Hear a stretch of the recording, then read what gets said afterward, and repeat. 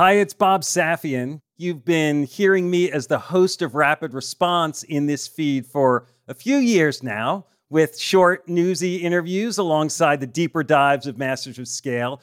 Well, I'm excited to share that Rapid Response is expanding into its own feed. We'll be putting out shows twice a week, focusing on the urgent issues that business leaders are dealing with in real time. So search for Rapid Response in your podcast player and subscribe to make sure you get all our episodes. I'll see you on the other side. When you look historically at societies that face threats to democracy, business plays a really pivotal role. If business stands up for democracy, if it's part of fixing the system, then democracies can thrive. If it doesn't, then democracies can fail. The apolitical nature of business is somewhat overstated. While companies are concerned about not being seen as partisan in certain circumstances, the reality is that business has a very large footprint in Washington. Companies are weighing in politics on tax and regulatory issues. They're giving political support to candidates, et cetera. So if you play a role in the system already, you have a particular responsibility to be part of making it work. Business has been such a driving force of innovation. So particularly in American society, the trust and expectations of business, I think, are significant, and it's only increasing the expectations that business takes a stand.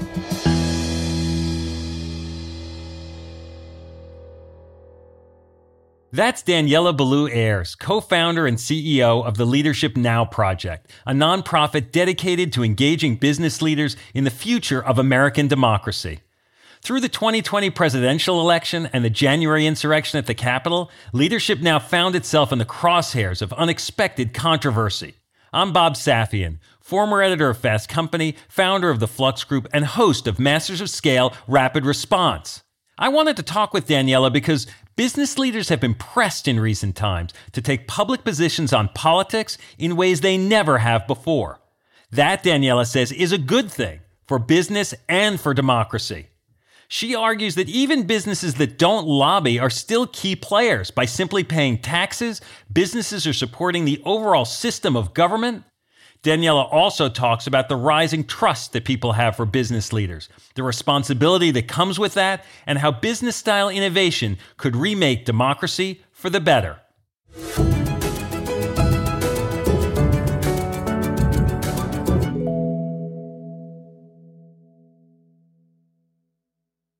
We'll start the show in a moment, after a word from our premier brand partner, Capital One Business. I woke up in the middle of the night because I had this nightmare that we were front page news, that we've done the stupidest mistake of our life by making this pivot. That's Aparna Saran, Chief Marketing Officer for Capital One Business, and she's recalling a moment from her previous position at Capital One when she was heading up a team designing a new business card. We had just made the decision to go all in and sunset the prior version of the product, which was honestly the cash cow for our business. When we made that decision within a senior leadership meeting, as someone who had been on the journey to build this out for 5+ years, it was really exciting. But by the time the weekend hit, I started to feel the responsibility and the pressure. We are taking this big bet on something that I've built. Perhaps you've been there. You've made a pivotal decision, and then panic sets in. How would Aparna calm her butterflies and steer her team through this pivot? We'll find out later in the show. It's all part of the Refocus Playbook, a special series where Capital One Business highlights stories of business owners and leaders using one of Reid's theories of entrepreneurship. Today's Playbook Insight: have multiple Plan Bs.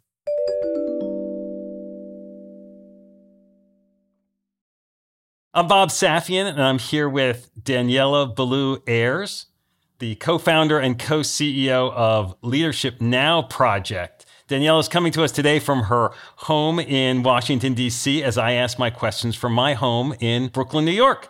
Daniela, thanks for joining us. Pleasure to be here, Bob. So the Leadership Now Project is a nonprofit launched in 2017 by a group of Harvard Business School alums and other business leaders committed to renewing American democracy. For the uninitiated or the skeptical, that could sound like a standard lobbying effort or a partisan political effort in some way. How is Leadership Now Project different than other organizations?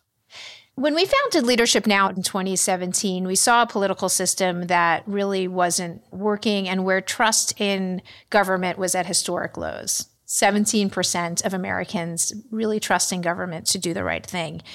The typical way of responding to concerns about the state of government and politics is to donate to a candidate or vigorously like things on Facebook. And we really believed we needed a smarter way to engage and fix the underlying problems. We also knew that when you look historically at societies that face threats to democracy, that business plays a really pivotal role. If business stands up for democracy, if it's part of fixing the system, then democracies can thrive. If it doesn't, if it is an enabler or silent with autocrats, then democracies can fail. So both of those issues were on our mind in 2017 when we sought to build something different than your typical political organization or nonprofit.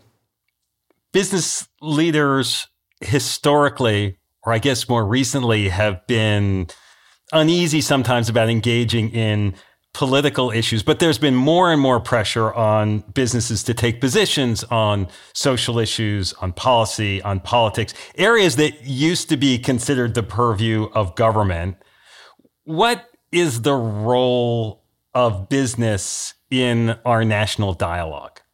Yeah, I think it's a great question. Edelman just came out with their most recent trust barometer. Business came out as the most trusted segment of society. CEOs in particular were looked to by employees, by society to take a stand on social issues. The trust and faith in government to be able to address those challenges alone is relatively low. Our markets have changed so dramatically. Technology has changed the way that we interact, and government has really struggled to keep up with all of those changes. So I think we're at this moment where we don't really have a choice, but for every segment of society to be part of figuring out how we navigate these uncertain times. And I do think that the apolitical nature of business is somewhat overstated, in that while companies are concerned about not being seen as partisan in certain circumstances, the reality is that business has a very large footprint in Washington. Business lobbying is the largest by far of any sector, the Chamber of Commerce, the Business Roundtable, and companies are weighing in politics on tax and regulatory issues. They're giving political support to candidates, et cetera. So business are actors. They've always been actors to some extent. And I think that means that if you play a role in the system already, you have a particular responsibility to be part of making it work. So I want you to take me through two recent phases of activity for your organization. The first one was last fall, the second one more recently. Last fall, you issued an election integrity statement. Can you explain how that came into being and how it unfolded? Absolutely. The past couple of years since we formed, we're actively learning about the challenges and also supporting efforts to ensure voting access, election integrity, to address issues like gerrymandering. So we partnered with a variety of organizations that were very closely tracking election preparations, particularly under COVID, where the operational requirements were going to be significant. And there started to be a stream of disinformation that suggested that the election under COVID might not be legitimate at all. So we started to do a variety of things. We deployed a set of fellows, MBAs, recent graduates to voting election integrity organizations who are working with local officials to help support adjusting operations for COVID. We started informing various business actors and our members around what the threats could be. We started working with organizations like Protect Democracy that had a task force on election crisis to prepare. And it became clearer and clearer as we got closer to the election that these threats weren't going away. And so we worked with a variety of our members who are executives in major companies and beyond. Leaders like Reid Hoffman and Seth Klarman signed on to this election integrity statement with hundreds of others to say, look, we just need to make sure the basics of this election are carried out properly, that every vote is counted, that the media is responsible and patient while the votes are counted, and that elected officials do their job. And that statement became a really important anchor, I think, as the election unfolded in the months ahead, and other business groups like the Chamber of Commerce and Business Roundtable and individual business leaders subsequently started to step out and reinforce that message. So is that part of the goal, that you're looking to spur other more established organizations like the Business Roundtable? Is this the way you scale your impact, to use the terminology that we use here? Absolutely. Yes. I think as business school alums and entrepreneurs, an entrepreneur myself and others, I can't help but think about how do we drive that scale? And especially because there's so much urgency. We don't have time to wait 5-10 years. We want to tap into the existing networks. We've tapped into the alumni networks of schools. We work with business school academics who are really helping to rewrite curriculum to inform students about the role of business in democracy. And we now have really deliberately sought to work with industry groups like the Chamber, like Business Roundtable, like local chambers of commerce to be a source for information about the state of our system, how business can play a proactive and positive role. We want our ideas to be currency here far beyond just for our membership base. We see our members as like the first movers, the ones that push the envelope and open the space for the rest of the business community. So you see, as the year is unfolding, as we're moving toward the election, that there's some risk about how it's going to be received and the integrity and the credibility of it. And you get this work done and you have this echo impact, and yet still the voices of concern about the election continue. And we land on January 6th, the day of that insurrection at the Capitol. Where were you that day? How did you hear about what was going on? And what did you try to do about it? I was actually sitting right here where I am right now, which is 6 blocks from the Capitol. I was on a call and started to hear some sirens. I was getting texts from people across the country, making sure I was okay, because of course I wasn't right there. I was in my home, but it was a scary moment. Our friends, all of our neighbors, we had children in our home playing, and we all wanted to make sure we kept them inside. We didn't know where things were going to go. So there was a very personal moment for me around just the safety of my family and, of course, the safety of our nation and how that was going to play out. But then it was also, of course, it was like we'd been watching this for months and months, that this was a possibility of how things could turn out. So we also quickly sought to issue a statement. We came together the next morning with a group of other business groups. Actually, the first business group to issue a statement was the National Association of Manufacturers, not known as anything but a conservative group. You also had groups like the small business associations and others. So it was extraordinary to see, we quickly came together with others and we issued a statement encouraging businesses to withdraw contributions from those who had refused to endorse the Electoral College vote and supported the insurrection. This was not a surprise in some ways. And of course, obviously a surprise in other ways that it actually came to fruition in the way it did. In those dialogues with business leaders, were they surprised? I think that I continue to hear from many business leaders that they saw January 6th as an inflection point when the nature of the threat to democracy became so real that it is informing and shifting the way they're thinking about how they engage in the system. I would say for our members who'd been primed on these issues for quite some time, it was less of a surprise, though it was still a surprise to all of us that it actually happened. Like, we knew the possibility was there, but it's still hard to imagine, and it still is. I do think there's a real question around, does that concern and shift in thinking sustain, or do people move on? I think we need to move on, but we also need to move on with a different set of sensibilities about what the risks are and also what our role can be in changing them. You mentioned this idea of shifting how they engage in the system. And some organizations previously supported specific candidates, specific parties. Others played both sides, trying to have an interest everywhere. But some of the CEOs I've talked to since January, they're pushing pause on supporting anyone, almost like they're suspending their engagement as opposed to engaging more. Do you hear that? Do you see that? Where do you think this engagement is heading? And where should it head? I think there's a couple of ways that companies can go. You have companies like Microsoft, for instance, who've come out and said, we are not going to support any of the candidates who supported the insurrection in the federal government or at the state level for the next 2 years. No contributions to those elected officials. And they're also setting up a democracy initiative where when you support your corporate PAC, you don't need to support a candidate anymore necessarily. You can decide to support voting rights efforts to address gerrymandering or campaign finance, which I think is a very good shift because corporate PACs often employees are encouraged to contribute to them. And the only vehicle then is to give to candidates. So I think Microsoft's statement and approach was quite strong. You see others that are pulling back altogether. Charles Schwab, for instance, said they were discontinuing political contributions and making donations to the Boys and Girls Club and historically Black colleges and universities with their former political contributions.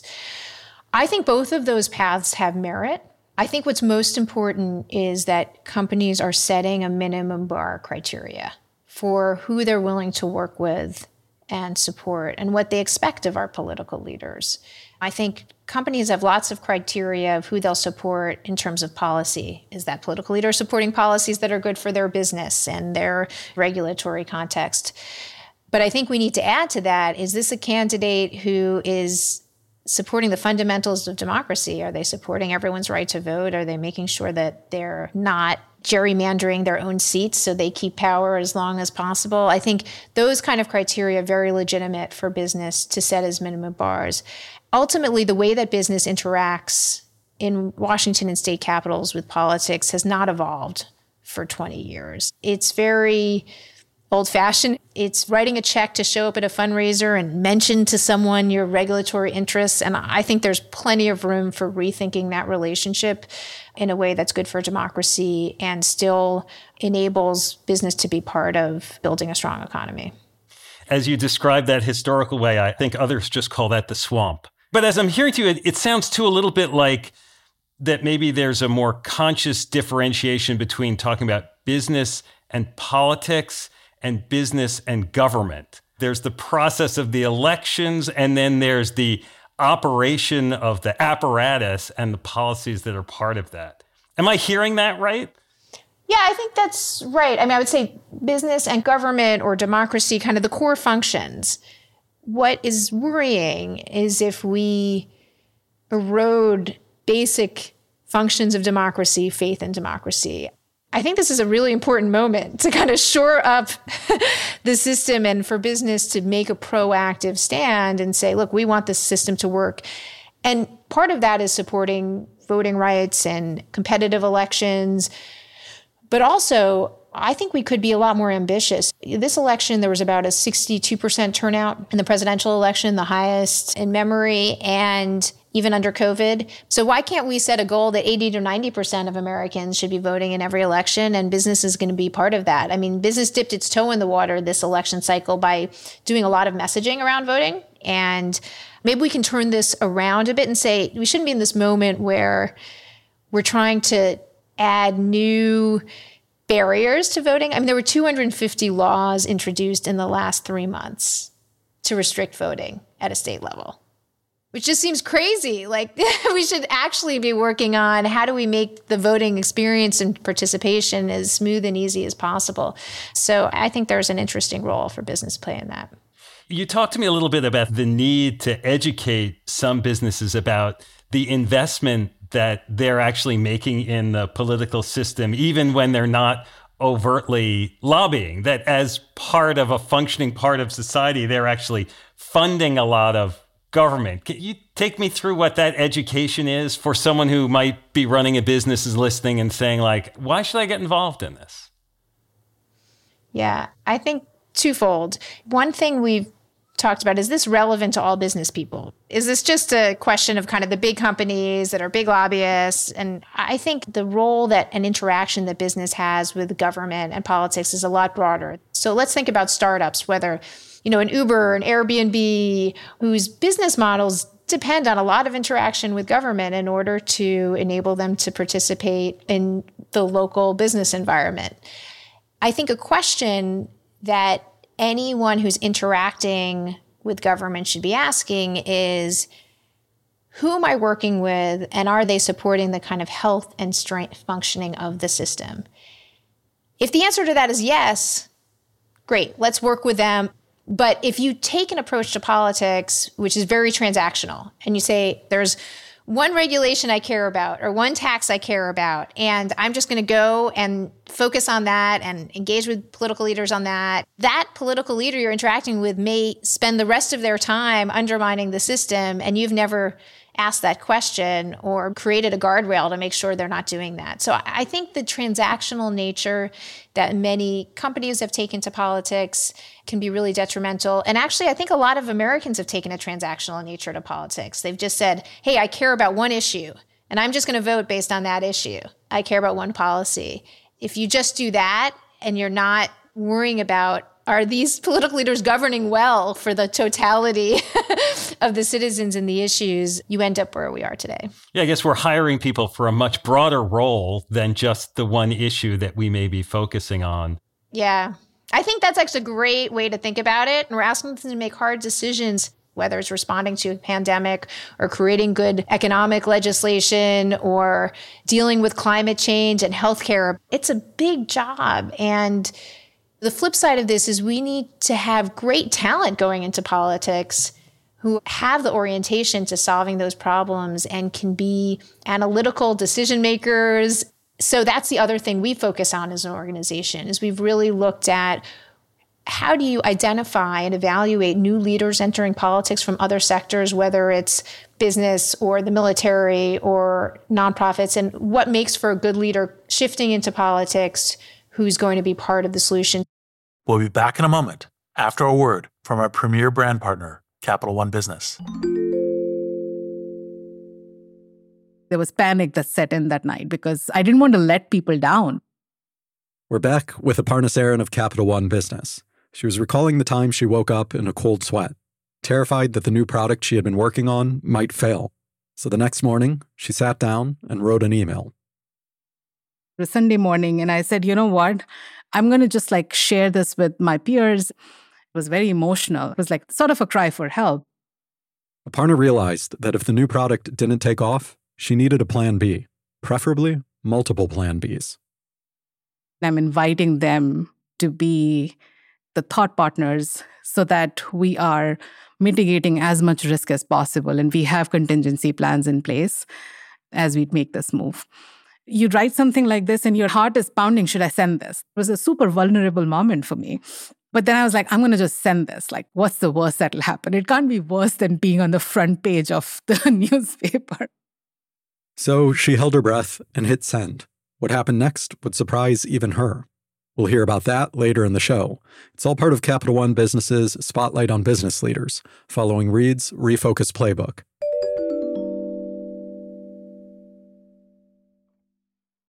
It is tough as I'm listening to you from a business leader's point of view. You're running a startup or a business of any size. You need to get a certain legislation or regulation or policy in place to be able to be effective, whether you're Uber or Airbnb or another business like that. But if I say, well, that transactional part is not my priority, I may not be here tomorrow to influence the wider things that I'm hoping my business can do down the road. Yeah, I think it's a question, if you take that to the logical extreme, the question is, who are you willing to do business with and who you're willing to work with? So name your egregious autocrat in history. Would you be willing to work with them to get your business done? If you work with someone who's really not legitimate to their voters, it'll come back to bite you often. You will many times win the battle but lose the war. So the war here is to create a great society and democracy and one that businesses can thrive in. And I think we have that common goal right now. I think a lot of leaders do struggle over the widely divergent viewpoints across their employees and their customers. And they want to do the right thing, but without polarizing some of those constituents. And that ends up narrowing the areas that they engage in. There's a moment right now where we can be really thoughtful about defining what is indeed partisan and what does it mean to be a principled leader in America.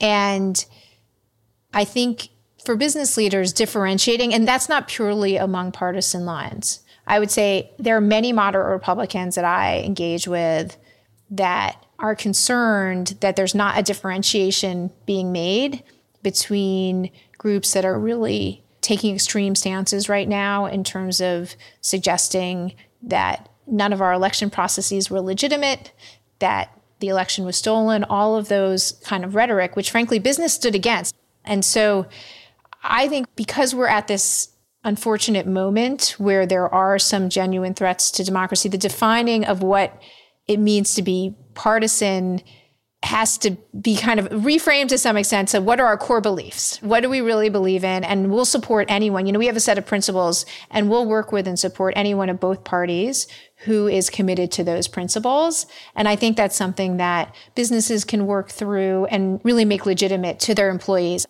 Yeah, this divisiveness that we have seen rising across the country for a while now, is addressing that from a business point of view, is that a matter of responsibility as a leader? I'm thinking back to those numbers you were citing about the level of trust for business leaders. Is it responsibility? Is it just practicality? I think it's both. There is a recognition that in American history, not now only, but always, business has been such a driving force of innovation. So particularly in American society, the trust and expectations of business, I think, are significant. And that's only grown recently. It's only increasing the expectations that business takes a stand. When you look into the data of how Americans feel about business, it's a very mixed, interesting set of data. They want CEOs to take a stand. They actually trust small businesses more than large businesses, but they really trust their CEOs. It's a mixed picture. Americans have a mixed feeling about where business is standing right now. So I do also think that employees and customers are watching closely for companies to do the right thing. Companies are being scrutinized. So I wouldn't underestimate some of the risk factors and kind of blowback that companies face influencing their willingness to take a stand on some of these issues. What's at stake in this moment? I think what's really at stake is our trust in each other and our trust in America to be a resilient, dynamic country where every voice is heard and counted and we're governed and led in a way that Americans are proud of. Concern or lack of faith in our system has been going on for some time. It's not just a product of the last 4 years, but it's been eroding for 20 years when you look at the data. And particularly with younger Americans, the lack of sense of real pride and trust in the system is worryingly low. So we all know that America's democracy was never perfect. Our reckoning, even over the last year on racial equity, is a real reminder that when we were founded, it was based on exclusion of Black Americans. And so there are fundamental flaws in American democracy, but we also have always aspired to something bigger and innovative in the way that we govern. And it's just a worrying moment when we can't be seen as leaders internationally in our political system. I think we can totally turn that corner and innovate and be a really extraordinary democracy and have amazing ideas and discussions and debates about where that goes. And that's part of what I'm trying to create, is bring back an innovation engine to our democracy while also being very real about short-term threats that we need to address together. I can hear in you this push and pull that in different ways we've heard from business leaders all across this year about the challenge of this moment, of this time, and at the same time, the opportunity, silver lining, or whatever you want to call it, that we can find our way out of this challenge, this unexpectedly difficult period that we find ourselves moving through. I feel like it's overdone to say we're an inflection point, and I probably have said it once or twice in this conversation already, but I think it's true, and it applies as much to our economic system as our political system, as to our business models. All of these things are kind of intersecting at once. So what are some of the specific things that business leaders can be doing right now or have been done? So, obviously the election is done. Fortunately, the insurrection is done. So, okay, immediate reaction, rapid response on that is behind us. But how do we set this kind of new paradigm for engagement? What are some of the specific intervention points? So I just wanted to mention a couple of things that we've been doing and that we've seen real leadership on. Most recently, last month, we submitted with a group of over 300 business leaders and companies an amicus brief to the Supreme Court in support of voting rights. There's currently a case in front of the Supreme Court that is asking the question of, is the Voting Rights Act still necessary? Are voting laws too restrictive? Are they legitimate, et cetera? And so we came out with a very strong amicus brief with companies from PayPal to D. Shaw, hundreds of business academics that said, we know that democracy is good for business. We know that racial equity is good for business. We see this in our own companies, and we should be doing everything possible to protect the right to vote of Black Americans and all Americans in our society. And any erosion of that goes against what we know to be good for our country.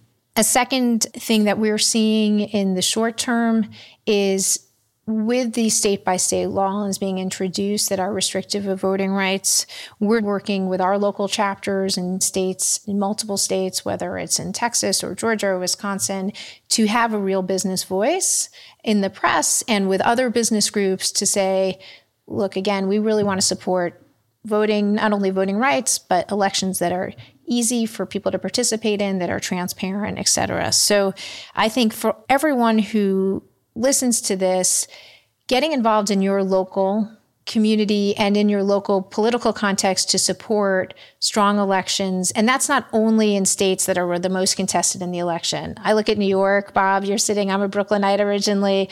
New York elections, kind of a mess. New York has had some of the lowest primary participation rate in the country. They've historically made it quite difficult to vote. There's no reason that we should not, all of us, be asking our local political leaders to make sure that our democracy is functioning well. So that's an entry point. It doesn't always have to be on a national scale. It doesn't need to be in Washington. You can start local, and it can have a real impact.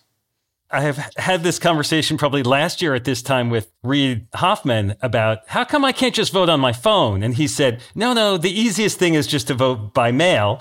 Obviously, anything can be questioned by anyone, but if I can do my banking on my phone, it just seems like it should be so much easier to access getting your voice heard than it is. And I hope we can find a way to do that. I know not everyone wants everyone to vote, but I do believe that that's a better way for our country to operate in the long run. Absolutely. And there's a lot of innovation to learn from in business and other countries. Estonia votes online, there's many. So I think that challenge of making it easy, accessible, and of course, secure and legitimate is one of the things we need to take up in the years ahead, while at the same time making sure that these legal battles don't further erode the current system. It's been a stressful year going through all this. Are you stressed? Do you find yourself stressed? Do I seem stressed? No. Sometimes. I realized after the election that had been a pretty stressful period. So I am kind of a keep calm and carry on kind of person in many ways. But I think the last 4 years probably just had a degree of uncertainty about where we were headed. And then obviously with COVID on top of that, and then the weeks waiting for the election results, all of those things I think took a toll on me and took a toll on many of us. So I feel energized now to move to the next phase, but I think there have been some very challenging moments in the last few years. Well, again, Daniela, thank you so much for talking with us and sharing your perspective. I really appreciate it. Thanks so much, Bob. And now, a final word from our brand partner, Capital One Business. Throughout the day, text messages and emails kept pouring in. Whatever you need, just let us know. We're back one more time with Aparna Saran of Capital One Business. She was telling us about a Sunday morning email she fired off in a moment of panic. Minutes later, her inbox was overflowing. And the support she found wasn't just emotional, it was practical. We talked about detailed contingency plans, and we created our go-to-market strategy. Before we are in full rollout mode, we had stage gates so that we could test and quickly learn and iterate. And within a matter of 6 months, as we were rolling things out channel by channel, those stage gates would allow us to pivot if we saw something that we didn't like. That day, Aparna learned a lesson that stayed with her. Having multiple plan Bs doesn't just expand your options, it gives you new opportunities. The best way to pivot is actually open doors for thoughtful conversations, because humility in knowing that you actually don't know everything, as well as the empathy in knowing that disruption is always drastic and abrupt, helps you go through that pivot with other people in a very different way. Capital One Business is proud to support entrepreneurs and leaders working to scale their impact, from Fortune 500s to first-time business owners. For more resources to help drive your business forward, visit CapitalOne.com/BusinessHub. That's CapitalOne.com/BusinessHub. Masters of Scale Rapid Response is a Wait What original. The show is recorded remotely using sanitized audio gear. I'm your Rapid Response host, Bob Safian. Host for Masters of Scale is Reid Hoffman. Our executive producers are June Cohen and Darren Triff. Our supervising producer is Jay Punjabi. Our producers are Jordan McLeod, Christina Gonzalez, and Marie McCoy-Thompson. Our music director is Ryan Holiday. Original music and sound design by Daniel Nissenbaum and the Holiday Brothers. Audio editing by Keith J. Nelson, Stephen Davies, and Andrew Nault. Mixing and mastering by Aaron Bastinelli. Special thanks to Emily McManus, Sarah Sandman, Kelsey Capitano, Tim Cronin, Charlie Meneses, Adam Heiner, Anna Pizzino, Ben Richardson, Mina Kurosawa, Saida Sapieva, and Colin Howard. Become a member of Masters of Scale to get access to a year's worth of courses and content on the Masters of Scale Courses app. Find out more at mastersofscale.com/membership. Visit mastersofscale.com/rapidresponse to find the transcript for this episode, and be sure to subscribe to our email newsletter.